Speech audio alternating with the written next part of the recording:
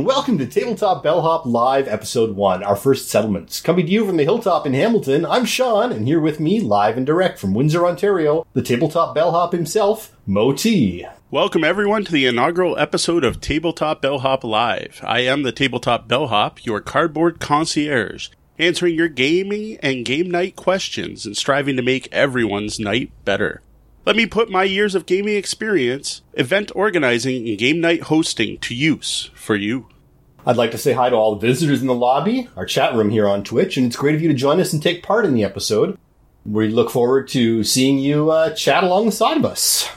Now, we're going to start off with our Tabletop Gaming Weekly. Every show, we like to take a look back and summarize what's happened since we were last here. Since this is our first episode, we're going to look back on the last week and what games have hit the Bellhop's tabletop in the last week. Every Monday, I plan to write up a Tabletop Gaming Weekly post over at the blog. That's at tabletopbellhop.com if you haven't been there yet. So I'm going to use this time frame, Monday to Sunday, to answer these questions, even though we're recording on Thursday. So in looking back to the last week, it was a really good week, but an ironically cynical one.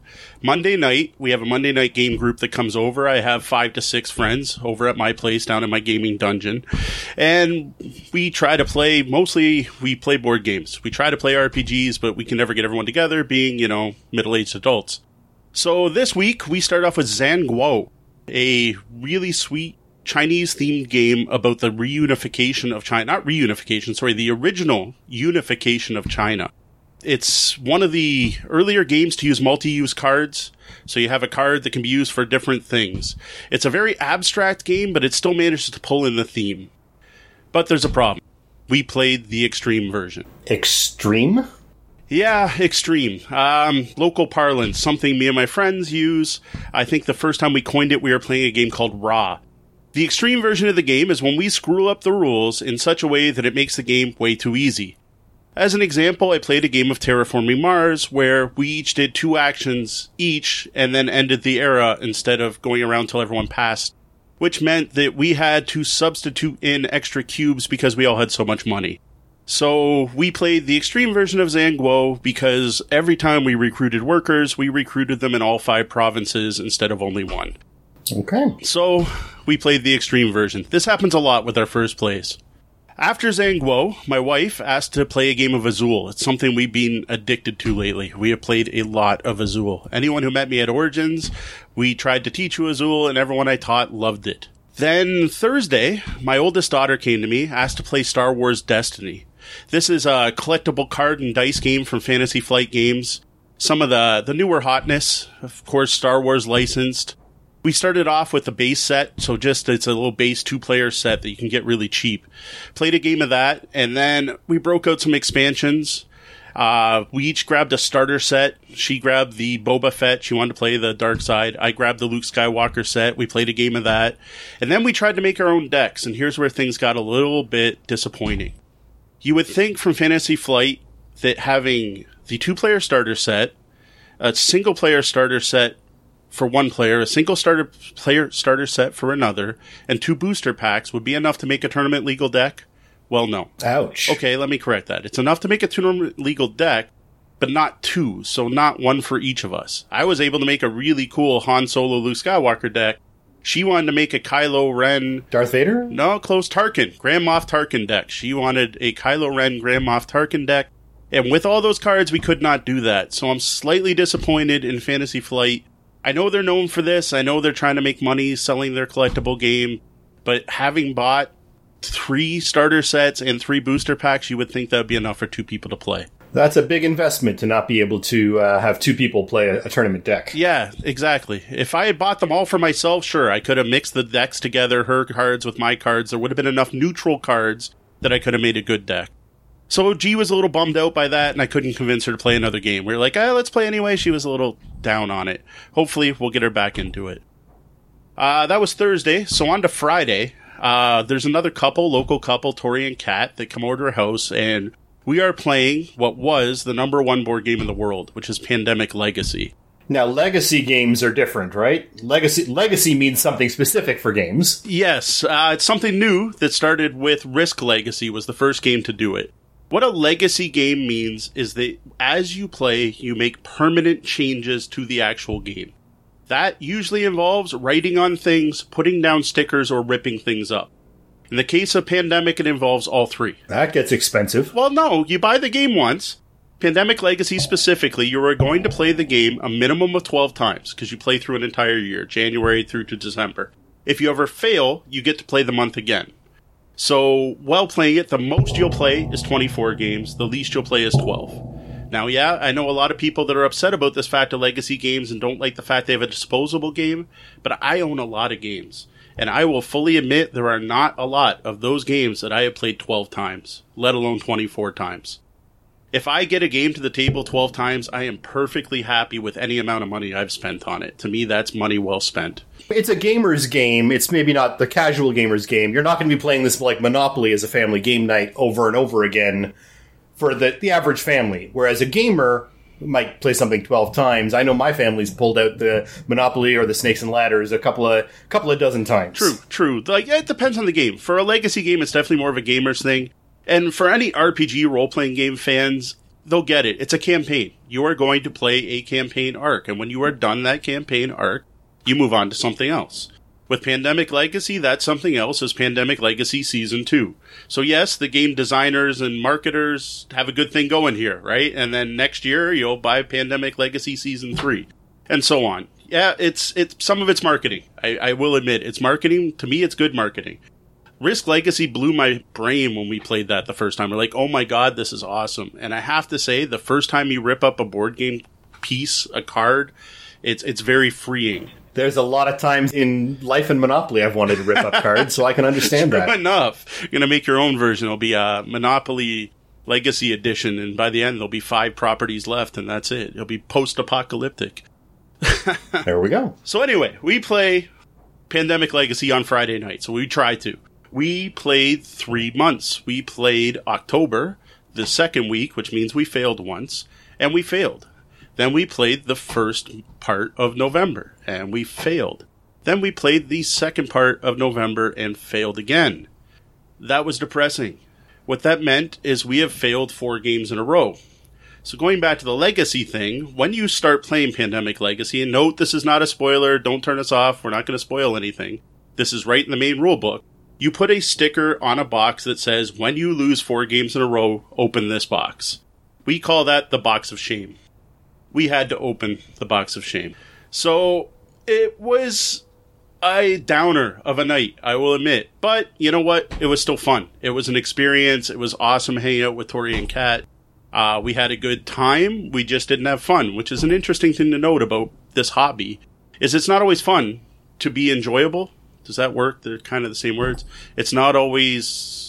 It's a lot like in role playing, where sometimes you're going to lose a character, and the first time you do, it's tough, but you get used to it. It's something that happens, and it allows you to move on and enjoy the game in other ways. You're enjoying playing the game, not winning the game or beating the game. It's the playing is exactly the fun. The playing and the interactions with the people at the table. To me, that's what makes this hobby so much better than video games. Not to bash on the video game players, which I really shouldn't do on Twitch, or they'll like ban us or something. But it's the face-to-face, the actual interaction at the table, the sharing of food, you're snacking, you're there. It's the social experience. Hey, now let's not get into the food. That's for next week's episode. Not quite. I think it's the week after. But yes, good point. So getting back on topic, going back to last week. So then last Saturday, I went out to Brimstone Games, local game store, friendly local game store. Yes, the F fits. They are a friendly local game store. For one of their game nights. They host twice a month. Now, you say their game nights, but you should take a little bit of credit for that, right? I mean, this is Windsor after all. That is true. Yeah, for people who know me from before I was the Tabletop Bellhop, I was Windsor Gaming. I was a local gaming ambassador. And yes, I definitely can't take all the credit, but I did help Brimstone Games set up their game night. I helped them determine the format, helped drive people there. I helped advertise it. So part of what we set up at Brimstone to get people in is we have a ticket system. So when you show up, you get a ticket just for showing up. If you bring games for other people to play, you get a ticket. That was one of my contributions, because any local game night, yes, you want to show off whatever the demo game is, whatever the cool game of the night is, but you also just want people to come out, have fun, and play games. And there's an awful lot of us that have a lot of games and can't find players to play. This is the perfect opportunity for people to take those games, bring them out, find other local players, and get them to the table, which is way better than sitting on your shelves. So you get a ticket for bringing games to teach other people to play. Now, I mentioned demo games. Every night has a featured game. So that's something the store is showing off. Usually it's something new and hot. Sometimes it's something they've had on the shelves for a while they want to move. That is 100% up to them. They made that decision. They decide what game to demo. If you demo the demo game, so you sit down and play a copy, you get a ticket. Then there's the very important to the store part, support the store. Buy a snack, buy food, buy drinks, buy a game. Actually, buying a game is the main thing they want you to do while you're there, so they give you 5 tickets for buying a game. Makes sense. Reward the behavior you want to see. So then everyone plays, you play games, you collect tickets, then at 8 p.m. they have a draw, and then they give away a gift card for the store based on how many people showed up to the event. So if only like 6 of us show up and we've got one table, yeah, maybe we get $5 to come back, whatever. But we get a good 30, 40 people out. They're really happy about this, right? We're supporting the store. They're giving us a place to play. It's awesome. They give away a better gift card. Sounds great. What did we play down at Brimstone this week? Oh, yeah. Back on target. The first game we played was Bruges. Game players who play a lot of hobby games know the name Stefan Feld. He is literally my favorite game designer. He is one of the best game designers in the world, and he has an extensive catalog. Many people consider Bruges to be his best game. My bit of shame is I had not played it until Saturday night. Thankfully, I was able to get a copy when Geektropolis, how I miss you, went out of business. Sad, but at least I got a copy of Bruges. Nonetheless, Bruges is a fantastic game. There's a reason people consider it one of Feld's best. Now, the part that will break some people's minds who don't know the game is it's a quick Stefan Feld. Those words usually don't go together. Stefan Feld's known for having point salad games where there's lots of ways to earn points. This is a point salad game that you can play in about an hour. I was extremely impressed. Now, this ties in with Zhanguo a bit, in that it also has multi-use cards. And from what I can tell, it's one of the first games to have multi-use cards. So you have cards of different colors that can do different things. So when you get the card in your hand, you can use it to do 6 different things that's listed down the side of the card, or you can use it to build a house, or you can play it as a person who lives in one of the houses. Without explaining the full game, it's neat to make those decisions, and those are hard decisions, and there are a lot of decision points. As I said, it's a heavier game. It's a Stefan Feld. It was fantastic. I look forward to playing it more. And then, going back to Zhanguo, and again coming full circle, since we started the game week with Zhanguo, I ended it with Zhanguo. Mainly because of that whole extreme version. I was a little frustrated we played the wrong way and wanted to make sure the game was good, putting it to the table playing properly.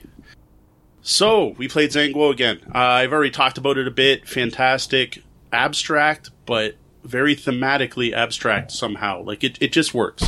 You're unifying China by doing 3 things. You're going out to the 5 different provinces. You are trying to teach the people a common language. You are teaching them to write. You are putting in a common currency. And you are setting a set of codified laws. Everything you do towards doing that, which is usually sending officials to one of the 5 provinces, gets you little markers that show how much you've contributed to doing each thing. And there's markers in each color. So there's a marker for writing, a marker for coinage, and a marker for laws. So you play through a whole year, and then the Emperor rewards the people who did each of those things best each round. But then it becomes, what did you do for me lately? Because you lose those. And then next year you have to impress the Emperor again. All the same while you're trying to decide who to send to court and where to put your people, and then you have to hire workers, which pisses off the people, so they start to revolt, so then you have to hire governors to keep the people in check, and so on. Like I said, abstract game that does a really good job of simulating the unification of China. It's from What's Your Game? I strongly recommend it. All right. Well, I'm looking in our chat room right now, and things are starting to pick up. I'd like to thank Dragon Gem for dropping in. Seeing a lot of chatter about some different legacy games right now. Charterstone, Gloomhaven, and Seafall being mentioned. I will admit, right now, I'm trying to focus on this, so I haven't been reading the chat. What was the comment on Seafall? I'm curious, because that one is a very polarizing game. Well, Dragon Gem has really enjoyed that so far, so we'll... it looks like it's cheap to pick up a second copy if you need to restart after a failed group, as it appears some people have had. Yeah, that's exactly what I was thinking about, being one of those people who had a failed group. We played till about session 7 or so, and then had someone rage quit, never wanting to play it again. And I've heard other groups with the same problem. It's I don't know, I'm on the fence about it. My wife loves it. My friend Eugene loves it until he gets robbed by pirates, but generally loves it. And then my friend Neil refuses to ever play again. And see, I thought Euge would love being robbed by pirates, but maybe that's a whole different episode. Yeah, perhaps. And hello to BP Kurtz in the chat room as well. Another voice popping up. We're moving on, and so now we're going to get into our actual Ask the Bellhop portion of the show. Now, this is where we take questions from various sources, from questions at tabletopbellhop.com, or if you go over to tabletopbellhop.com and click on Ask the Bellhop, there's a variety of ways to get in touch with us. We need your questions. We're here to help you, but we can't help if we don't know what's wrong. And to start things off on this inaugural episode, Aaron asks, I've heard that Catan is awesome to play, and every time I happen to check out at our local shop, there are new editions popping up. What is this game about that there can be so many iterations of it, and where do I begin if I want to learn how to play? Thanks for your help. Well, thank you, Aaron, for your question. I'm sure a lot of game lovers have this very same concern. The Catan franchise is a real gateway game to modern board gaming, but a daunting shelf full of material to see at your local gaming store. All right. Originally, the game was called Settlers of Catan. Mine all say Settlers. That branched off. There was the game Settlers of Catan, and it kind of exploded. At one time, was probably the most popular hobby game in the world. It still might be. It's just not ranked number 1. Not just expansions. There were expansions, and then there were standalone games, and then there was stuff called Catan that wasn't Catan. Then there were knockoffs, like the biblical version, Settlers of Canaan. It is nuts. Aaron has a good point. If you walked into a store and there was a Catan section, it would take an entire aisle. It's crazy how much is there. So first, Aaron, thank you for the question. I'm not sure if you're listening, but if you do, if you're not, I have answered the question over on the blog. So if you head over to tabletopbellhop.com, there you will find my original answer to this. So first was Catan. The basic thing that is the same in every game of Catan is you start off with your first settlements. It's your first initial placement on the board. So you have a couple spots that are yours. Every player has those. You roll some dice. The dice generate resources. That's based on where those settlements are and what numbers come up on the dice. Once you have resources, you then use them to build stuff. You build stuff to get points. You get enough points, you win. What Catan is a race. You are trying to get to a set number of points quicker than anyone else. In the standard game, that's 10 points, but that changes with every version. Every version of Catan I've ever played has that same starting positions, roll dice, get resources, build stuff to get points. That's the same every time. The other thing that's common to every game of Catan is trading. Now, this is the thing that puts it a step above most games. Those resources you get, you can freely trade with the other players. This makes the game highly interactive. It also leads to bad jokes like wood and sheep and... No, we won't. Family show. Yeah, family show, we hope. If you hear the bell on the podcast, that means Mo or Sean said something bad. So you start off at the beginning and you build out. So there's basic Catan. You're settling an island. Your settlements are settlements. You're going to build roads to connect them.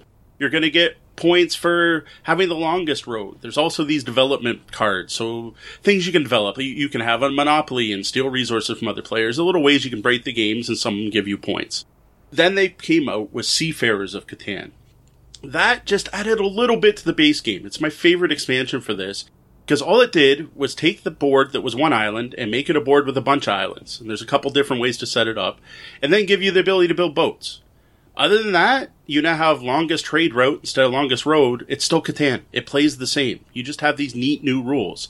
It still feels the same. That's what I love about it. Then they put out Cities and Knights of Catan. Now this time, they made it more complex. They made it a heavier game. You've got barbarians coming in from the north trying to raid it. So you want to build city walls. You can build knights. You then, in addition to building your cities, you have technology tree where you can upgrade different parts of your cities that all modify the basic Catan rules. So you get extra resources, or you can move your knights more spots. So you're getting a little bit civilization here once you get into these the bigger expansions like that. Yeah, exactly. Like to me, it's Civilization's a good example. You get parts of Civilization. You're not, you got the tech tree part of it. You are still expanding. You've got the whole 4X thing, but you're not really fighting against each other. You're fighting the barbarians. So, in addition to the rule changes, you also get points for a lot more things. So if you max out one of the 3 tech trees, you get points. If you defeat the barbarians, you get points. If you fail to defeat the barbarians, some people lose points. It's much more complicated. Now, I know a ton of people that think it's a way better game because of that. These are the people that call Catan farm, because all you do is you're farming, you're trading resources, you're getting bigger. It's so boring. Why am I playing? Oh, cities and knights, there's barbarians coming, and I can build knights, and I can move them around. To each their own.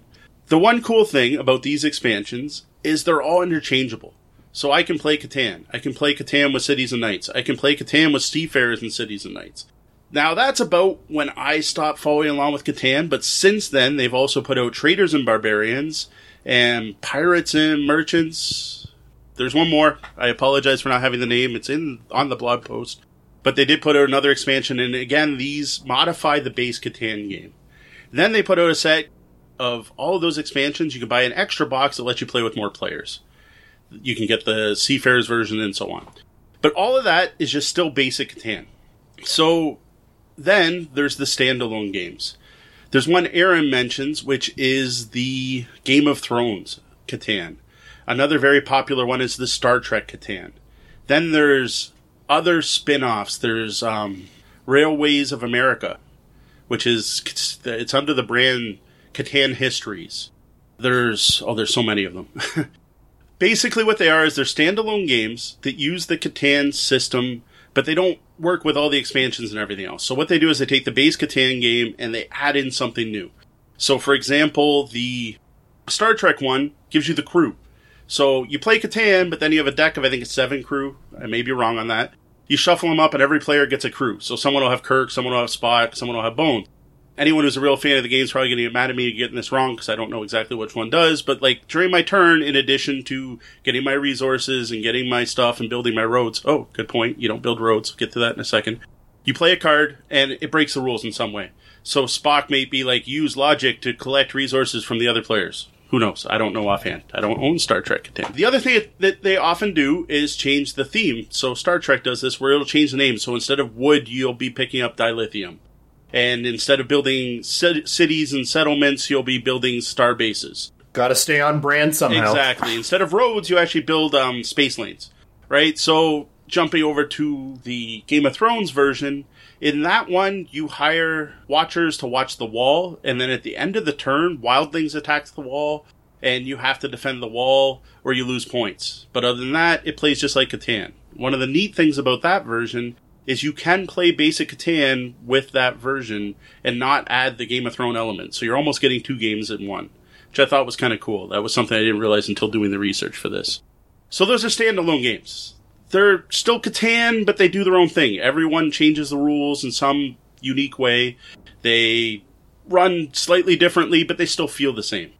So it's a little bit like the branded versions of Monopoly or Snakes and Ladders or everything else. If you want to get Disney Monopoly, you can get Disney Monopoly, and they'll have different properties or whatever it is and different characters to play. It's still Monopoly, but it's been branded differently, and you're going to get a slightly different experience because of that, aimed at a different market. Yeah, I agree. The only addition I would change is the Monopoly ones in particular don't seem to ever change the rules. They might change the name of the chance deck or something. These usually do have at least one new rule. Like I said, for Star Trek, you've got the cards. For Game of Thrones, you're building the wall. For Settlers of America, you're building trains going out west, and your cities move because they're wagon trains that move along the road as you go. So little change the rules, but yes, the Monopoly analogy fits. It's a branded version of the game. Then there's the messed up stuff. So the weird stuff you get here is Starship Catan. This is a 2-player only game where you put a starship in front of you. You spend your resources to upgrade your ship and add new components, so you are still spending resources. You roll a single d6 to figure out which of your component sections go off. But then to find stuff, you pick between sets of tiles that represent different sections of space, and you're going to draw the top so many tiles and pick the one you discover. and then you put the stack back after you've interacted with it. So there's a memory element to the game, so you're trying to remember where the trading posts are to get different resources. You can't trade with the other player. That's not even part of the game. So to me, the only thing Catan in there is I'm going to roll a die to determine if I get anything off my board. There's no settlements. There's no route building. So they've really kind of run with the name and said, hey, people will buy anything Catan. We have a fun game here, because I think it is a fun game. I mean, I played it a couple of times. It's a great game. It's just using the name of Catan to get into the market, because it's not Catan. Yeah, I agree. I agree in that case. Now there's Starfarers of Catan, which I wish wasn't out of print, that feels a bit more like Catan, because you've got a big map. It's got hexes. They're not a hex board. You start off from your starting system and you go out and you find planets, and when you settle them, they get numbers on them, and you roll 2d6, and if those numbers come up and you have a star base there, you get resources. So that part's Catan. But then other than that, they came up with one of the most bizarre things I've ever seen, where you have this plastic spaceship. I was hoping to grab one out, but it's behind me. You have this plastic starship where you actually snap components onto it to show how upgraded your ship is. And then the messed up part is you flip it over and then put it down, and little balls follow to the bottom into this catch basin, and that tells you how far you can move. Now, we are trying to keep this a family show, so I'm going to avoid commenting any further on that. And what I was just going to say was just going to make it worse. Then I can't help it. Then you look at the balls to see what color they are. Oh, you've broken me. This is not good. So, you look at the components that follow to the bottom of your ship, and if any of those is black, you have an encounter. This adds a very cool, almost RPG experience, as the player to your left grabs a deck of cards, takes the top card, reads it part way, and says something like, you have encountered a group of Thalassa prisoners. Their ship looks damaged. Do you wish to approach? And then the player will decide what they want to do. And it usually involves rolling dice and then using the components on your ship. So like in that case, it might be roll a d6 and add your terraforming rings. If you get a 7 or higher, something happens. If you get 7 less, something else happens. So then the person next to you will tell you what happened to you. So Catan kinda, but not really. Though very cool game. All right. I think we've done quite the overview of Catan here, but again, for even more detail, we have answered this question on the blog at tabletopbellhop.com with much more detail from the Bellhop. Does anyone in the chat room have any questions about Catan, or anyone say anything? All right, no, we're a little quiet now. I know BP Kurtz was looking to see if Seafarers of Catan was worth checking out, and you seem to have some good things to say about it. I definitely agree that if I had to buy, there's a good point I missed. If I had to buy right now any version of Catan and I didn't already own a pile of them, I personally would go with the base game. And then the next thing I would buy would be Seafarers. But then there's a caveat to that. The best game you own is the game that gets to the table. If you can't find people to play the game, it's a terrible game. It doesn't matter how good the mechanics are, how cool the miniatures are, how well made it is, who the designer is. If it doesn't get to the table, who cares? No one's playing the game. It's a pile of junk. It's well, unless you're a collector and want to show off your pile of Catan, it's not any use to you unless you get it to the table. So if your group really digs defending the wall, like that sounds cooler than being a farmer and trading wood for sheep, it's go for it, right? Pick up the Game of Thrones version. If your group really likes Star Trek and wants to pretend they're the bridge crew and trade around cards and trade dilithium for, I don't know, the other thing, carbon, to build space lanes instead of building roads, go for that. But if you're just interested in pure mechanics and expandability, I'd say go for the base game. It's still a fantastic game. It came out a long time ago. I'm still playing it to this day. It's been a little while, I'll admit, but I have no problem playing Catan. And then to make it a little more interesting, add in Seafarers. Seafarers still feels like Catan. Okay, we've got a great question here from BP Kurtz. How long does it take for a total newbie to grok the rules of Catan? Okay, the thing with board games nowadays, they are popular enough you should be able to find someone to teach you. If you can get someone to teach you, I would say like 15 minutes, maybe half an hour at the most. Now, if you're going to sit down and read the Catan rulebook, it's probably going to take a bit, especially if you're a complete noob, because there's going to be terms you're not used to. But if I sat down with Catan and had the hex grid out in front of you and showed you how to play, I'm thinking 15 minutes tops for you to get the basic gameplay. In one play, you'll have some basic strategies. Now, mastering the game, that's completely different. There's a reason that there are worldwide Catan tournaments that people go to play for money. Local gamer Charles Frank at the Tecumseh Cornfest runs a Catan tournament that's extremely popular every year, with prizes the whole bit. Like, this game's like just like chess. There's chess tournaments. There are Catan tournaments. People take it that seriously. But to know the basic mechanics, like, really, it's not hard. It's, here's your starting settlement, here's your roads. I'm going to roll dice. You look at where the dice rolled. Oh, it's an 8. Do I have any stuff on 8? If I have stuff on 8, I get stuff. Then I use that to build stuff. You look at a card, it's got to list everything you can build. And you know you get points for building settlements and cities. Hey, I might want to build those. Like, it's really not a hard game. So, here's a question for you. We've got esports tournaments now. There are literally building arenas for people to play video games in. Why do we not have... We have chess tournaments broadcast live on ESPN. Why do we not have the same... With Catan's growing power and interest in the market, are you surprised that we haven't seen that sort of level of competition in Catan? Or in any other board game, for that matter? Anything Fantasy Flight is broadcast. They do the whole thing. You can watch the X-Wing Championships. You can watch Armada. You can watch Imperial Assault. Yes, those are all Star Wars, but the Fantasy Flight games have popped in my head. There are companies doing it. I just think it's not well known yet. Now, right now, we're sitting on Twitch, so this is a really good example. If you don't do it now, once you're done watching this show, check out the Board Game channel and see how many people are out there streaming their games. Now, we mentioned Brimstone Games earlier. They have one table in their store set up with a camera on the ceiling, set up with play mats. They broadcast games. Now, I've never seen anyone do Catan, but I do know the Catan World Championships are broadcast. Okay. The thing with Catan is it's popular here, but it's not nearly as popular as in Europe, specifically in Germany where it came out. Right. That all happens there. So, in Germany, from what I understand, there's people who sit on Saturday night and can watch people play Catan. Right. Never done it myself. And no, for the chat room who's in the know, we are not going to comment on the D&D esports thing that leaked this week. I am not talking about that on this show. Understandable.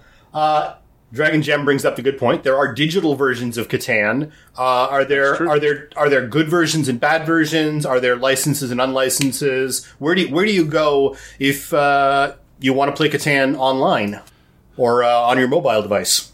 Oh, yeah, this might upset some people, but no.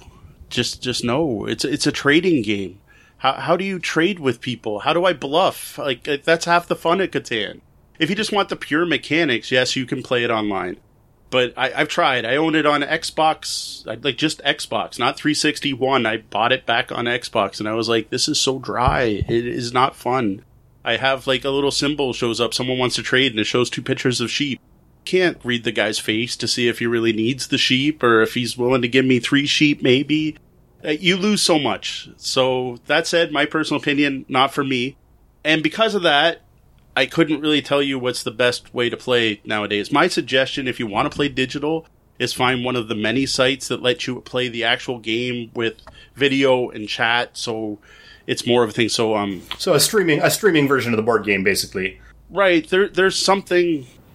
Oh, what is it called? Tabletop something virtual. There's a virtual tabletop version. Okay. I'm totally blanking on the... All right. Well, we can find that, and we can throw it in our show links for updating on the blog when the podcast goes live. Sounds good. What about learning? Are the digital versions a great way to learn? BP Kurtz is asking in the chat room. Yeah, that's probably a good point. I will admit, remember I talked about Raw playing the extreme version? The way I learned that we weren't playing properly is I downloaded the app for my iPhone, and I was like, whoa, wait a minute, what's it doing during the scoring? And I was like, oh, we don't play that way. Let me go grab the rulebook. Oh, wow, we have been playing wrong for years. Yes, so, yeah, that's a good point, BP, or Brian, whatever we're going with. Yeah, there's actually, from what I hear, the playing online is the best way to learn to play Through the Ages, which is one of the heavier, more complex games. Going back to what Sean mentioned about Civ games, it's considered the best.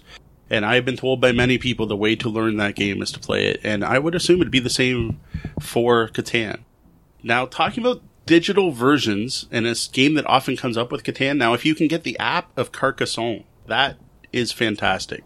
There's no bluffing, there's no chatting, just playing your tiles in the right place. That is a great cutthroat game that is fantastic on the app.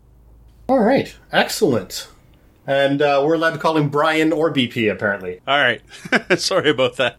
I'm looking at your name in front of me, and Sean's reading it off the chat, and it's somewhere else. Absolutely. Speaking of Brian, all right, we've got a Patreon shout-out. So, just a reminder to everyone listening, everyone likes a good tipper. If you head over to our Patreon at patreon.com/tabletopbellhop and support us at the good tip or better level, your questions get bumped to the top of the list. Just a little added perk, and that's at the $2 level. And speaking of Patreon, we've got a shout-out and thank you to our backers, who is Brian Kurtz. Thank you very much for your support of this show as we begin our journey. Great to know that someone's paying attention. And right now, that is it. I would love to add more names to this list. That would be fantastic. Again, just head over to patreon.com/tabletopbellhop, all one word. All right. That seems to be about the end of our Catan topic for the night. So coming up next week, I just released a new blog post today. Going back to that whole Patreon questions get asked first, I answered Brian's question today. We'll save the full topic for the next podcast or live show. But if you head over to the blog, you can see the post where I talk about children's games, specifically co-op children's games and lesser-known ones. So not your Pandemic, Forbidden Island, the ones most people know, but I try to think of some that people haven't heard of before. So you can see that live on the blog now. That's at tabletopbellhop.com. And if you join us next Thursday, we'll be talking about that live. Again, we're going to try and go live every Thursday at 9:30 p.m. Eastern Time. If you keep an eye on the Twitters, we're at Tabletop Bellhop on Twitter and on G+. We have a community on G+ for Tabletop Bellhop. We're Tabletop Bellhop on Facebook and Instagram as well. And if we need to make changes in our schedule, we'll put posting to all those various social media events and likely onto the Patreon blog as well so that we can let those people know and thank them. In general, anywhere you look on the web and you search for Tabletop Bellhop, you should find us. And actually, if you search somewhere and don't find us, let me know and I'll get us there. Well, look at the time. My shift's coming to an end, and we're going to have to lock the doors. Though the doors to the lobby are closed, you can always find us on the web and social media, again, as Tabletop Bellhop, all one word. You can send your questions to questions@tabletopbellhop.com, or click on Ask the Bellhop on tabletopbellhop.com, where you can also find regular posts, including detailed answers to questions, game reviews, week in review, and more, including these podcasts when they go live. And don't forget the 3 master lists I've been compiling. This is something I started over at Google Plus that is going to be moving over to Tabletop Bellhop. I'm going to have a list of tabletop gaming podcasts, a list of tabletop Patreons, and a new one, similarly themed, for Twitch channels, which I probably should add this one. All right. And if you like the content we're providing and you'd like to support our efforts, please go tip the bellhop at patreon.com/tabletopbellhop. All patrons get access to our show notes, the Penthouse Suite after chat conversations, outtakes and behind-the-scenes blog posts, and more. Great tippers, those backing at $4 and more, also get access to our private Slack channel, where you can hang out with myself, Sean, and other fans of the show. There's also a couple other concierge-based services I offer over at the Patreon, and go check those out. Well, that about wraps up the time we have for the live show tonight. For those of you here live in the Twitch, we welcome you to join us in the Penthouse Suite for an off-the-books after-the-show get-together. For the Tabletop Bellhop Live, I'm Sean. And I'm Mo. We'll see you next time.